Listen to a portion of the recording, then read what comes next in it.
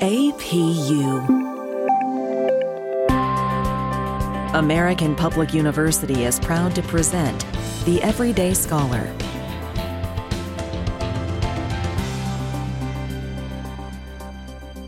Hello, my name is Dr. Bjorn Mercer, and today we're talking to Dr. Akina Finch, Faculty Training Developer in the Center for Teaching and Learning at APUS. And today our conversation is about social media tools. Welcome, Akina. Thank you so much for having me today, Bjorn. What are some of the tools you have when you are engaging with people via social media? I have several. I do have business tools as well as actual social tools.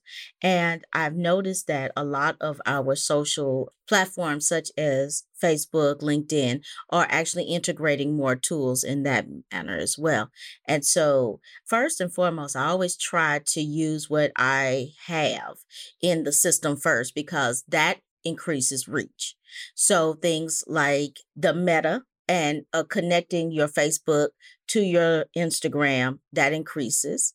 Also, the scheduler tool also helps with the increasing of the networks. Because one thing I've noticed for sure is that a lot of these third-party platforms that they're using now on Facebook, on LinkedIn, they're actually lowering your reach.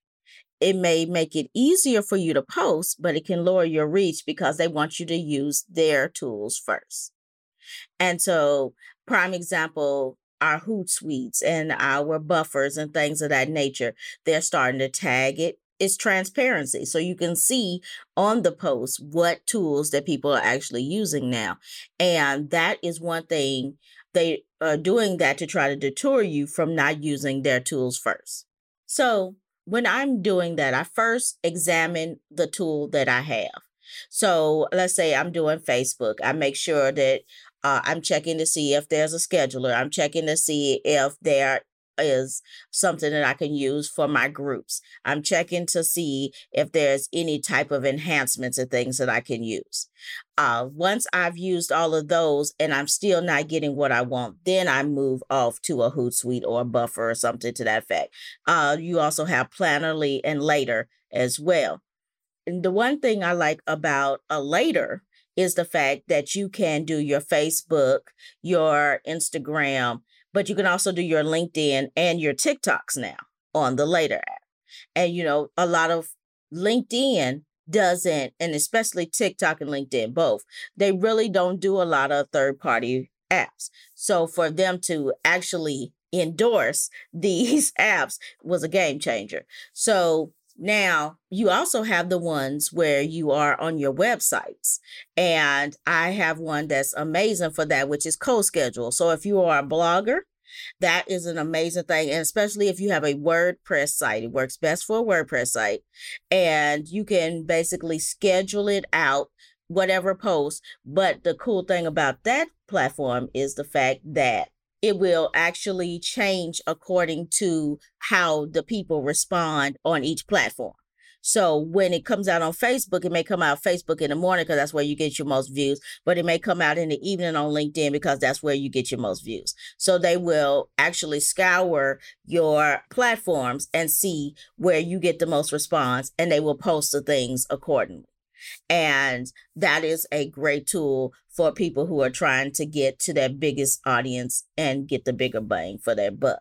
So tools like that are things that really pique my interest. There's some more that we'll discuss earlier, but those are the ones that really get my juices flowing when I'm getting my social media. Because at the end of the day, I'm a social media relations type of lady. So I love to make an impact to educate and explore with my listeners and my audience so that they get the most of the information that I'm providing. And that's great. I love how you said, get the most of the information you're providing. And so my follow-up question is, how do you decide to use like a third party, like a tool, versus just going to individual sites themselves? Is it because you want to have a larger social media presence, so you have a bunch of platforms that you use? So how do you know when it's too much that you have to use a third party? I like to use whatever the platform has first. Prime example, LinkedIn is coming out with some amazing things. Well, I am a LinkedIn creator, so I get things ahead of time. I had the audio lives first. Now they're getting ready to launch the carousels. So I have that.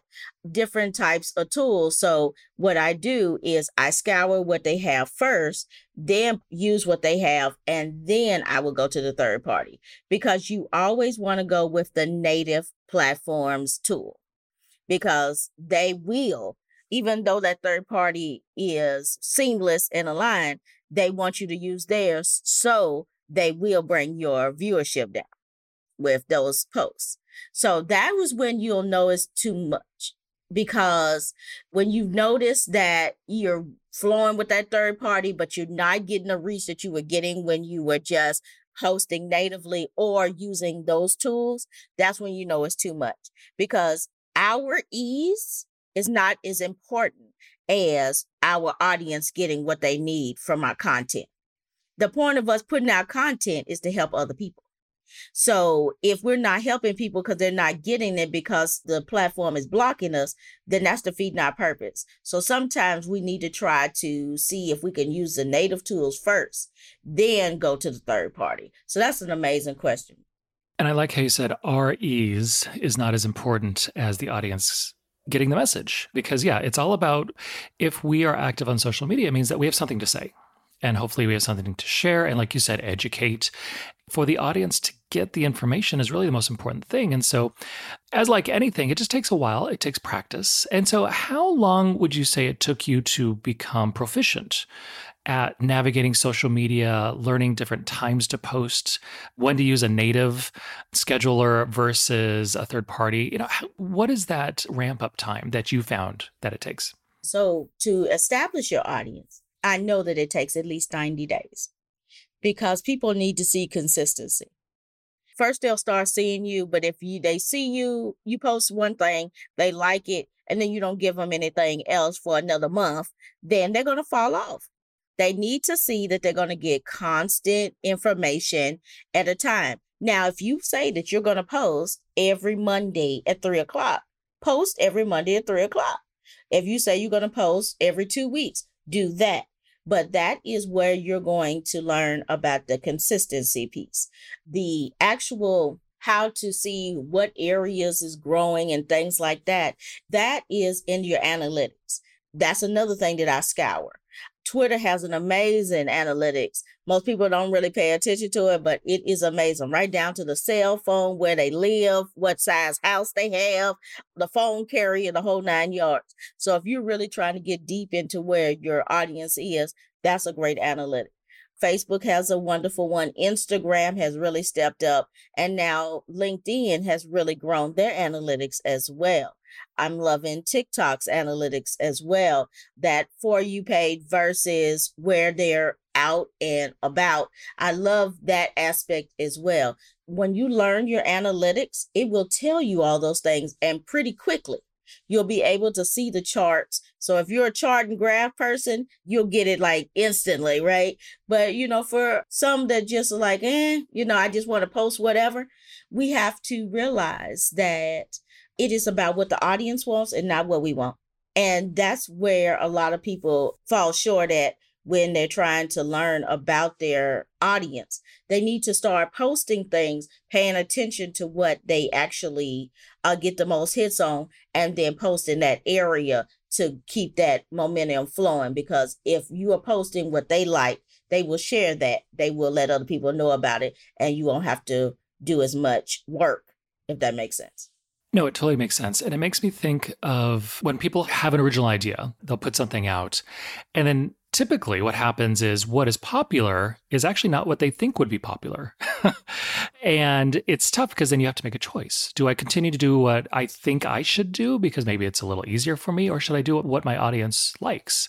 And if you want to meet the needs of your audience, then you have to give what the audience likes. You can always continue to do other things. And so here's a question. Now, we're in higher education, and you're in higher education and training. And so, how do you choose which platforms to post on? Because there's a bunch. Back in the day, there's only a few. Some have come, some have gone. And so, which platforms do you choose? And then, as a second question, how do you choose to then adopt a new platform that's up and coming? Like, when do you figure that out? So, as someone who works in social media, and I've been doing this since 2008, anytime a new platform comes out, I will go to that new platform and get my handle. That way, I have the same handle throughout.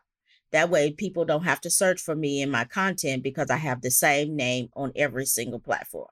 That is the first thing. Then, as far as education tends to lean in the LinkedIn, the Facebook, and the Twitter area. Whereas in more business realms, they tend to be more Instagram, Facebook, and political realms tend to stay in the more in the Twitter range and things of that nature. So if you're dealing with younger people, you will tend to go to TikTok and things like that. Video, Instagram. Younger people love Instagram. They love TikTok. They love things that's going to move and shake. My baby boomers, my Xers, we tend to like more of the Facebook and the LinkedIn, where we're going to do our business. We're going to do more publishing, things of that nature, more where they can post more words. And then, of course, they like Twitter when they need a fast hit because it's only 280 characters and most of it is a link. So at least they'll like, just give me a snippet and make me push the button. So that's a reason why a lot of political or a lot of higher ed tend to go on the Twitter route, and a lot of businesses as well, because they're really fast and they get a lot more customer service type of things as well. They get a lot more comments on Twitter, which I've noticed, and the customer service is super fast. So that has been something that's been branching out in that area as well.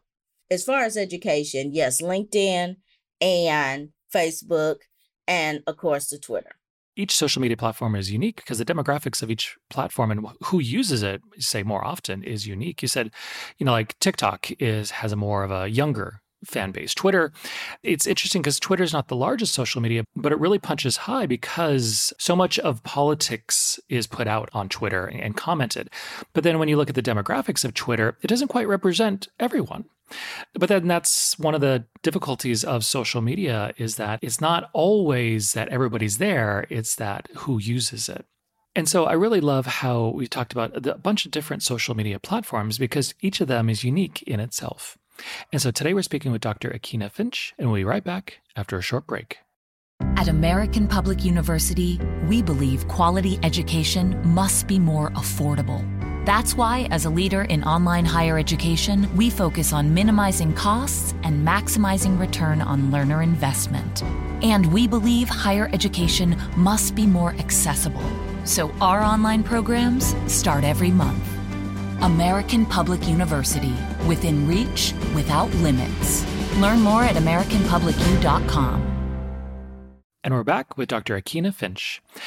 And so how did you build your audience? Was it just week and month after just posting and putting content out there?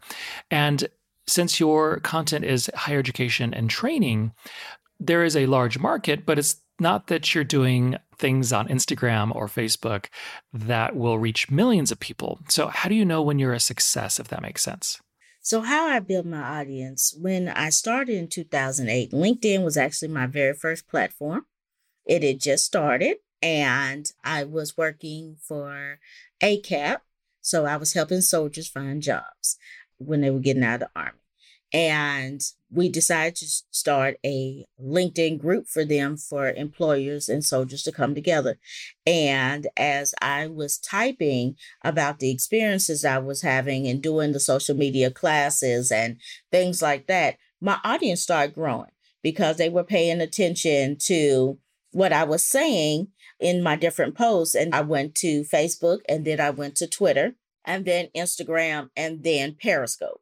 Meerkat was there for a little while, but I skipped Meerkat and went straight to Periscope. And from Periscope, that's where everything blew up. It's one thing when they see the posts, but it's another thing when they hear their your voice and hear the passion. So because I am an educator, which made me have to be a presenter, that leveraged my strength. And so I ended up speaking at Periscope summits, and I ended up speaking in different countries about social media and how I did social media, because I did it a little differently. I'm always educating. I'm always providing information, always letting people know about different things they can do and motivating them. That's my niche. I have friends that talk about money. I have friends that do all these different things, but they found their niche and they're delivering. So when you find out you're a success is when you find your delivery, you find your comfort level, but you are still delivering what your audience needs. And that's when the supply and the demand come together. You have a supply and they have a demand, and that's when those 2 points meet. And that's when you become successful. And mine just so happened to be training, education, speaking. But it could be in anything. You find your audience. I have friends that do it for nonprofits. Whatever it is, that's when you find successful. When you find out that you are creating a supply for somebody else's demand. But as far as how long it took, there was time when I was fully active with the soldiers. It was boom, boom, boom, boom, boom. Then I transitioned to becoming a dean. And so I did more posting about different jobs and different things and things like that. So I started growing faster in another arena. But then when I went to Periscope, that's when everything hit. And it went very, very fast. Whereas certain parts took years, certain parts took months. So it is about that supply and demand. You will find yourself where you're supposed to be. But the point was, they looked at my numbers and they saw I was consistent. My information didn't change. And I told them exactly what I talked about in every post. I let them know that I talked about motivation, education, and social media. And you're going to get one of those 3 things. And they knew, and I didn't deviate from the plan. And that's how I go. So be consistent, let them know what you're talking about. And as you grow, they'll grow with you. They will share and they will support you. You talked about supply and demand and really giving them what they want. And of course, that requires us all to find our niche, whatever we're doing. So another question is, you started in 2008, which is a long time ago. It's basically at not the beginning of social media, but when social media really started maturing and growing exponentially. And so how did you transition from mainly like blog posts and written words to, say, audio and video? For some people, they're hesitant to do video. But like you said, when people can hear your voice and see you, they respond to that passion and that engagement and just being able to connect with someone visually. It was kind of a hard transition because I'm an introvert. So I can perform, but it takes a lot. And I'm usually drained afterwards. But what happened was literally I signed up for Periscope in March. And then in June, I was waiting on a Twitter chat because that was when Twitter chats were super hot. And so I was fooling around with it and literally hit the button. And all these people started flooding in and it was go time. And so I got to talking and I talked about how to get onto a Twitter chat. And literally those people went over there and got on the Twitter chat. And I realized that my words had power and my word had influence. And if I just showed them what I was doing, they would have a better experience. And it was so amazing. When you realize that your dreams are bigger than your comfort zone, that's when you'll start moving. When you realize that those people out there need what you have. And the only difference is the fact that you need to get from behind your own feelings and give them what they want so that they can be better. When I realized that I was a catalyst for somebody else's greater, what would have happened if I decided one day that I was not going to do that video and somebody needed that video to let them know that they could do it too? And I said, no, I need to get past my comfort zone and get out there and do what I need to do. And that included video. And the connection started building. People started moving. The audience started growing. Other people start growing because of it. Challenges start happening, and the rest is history. And I like how you said that previously you were an introvert. And so in my past life, I was a uppercase introvert.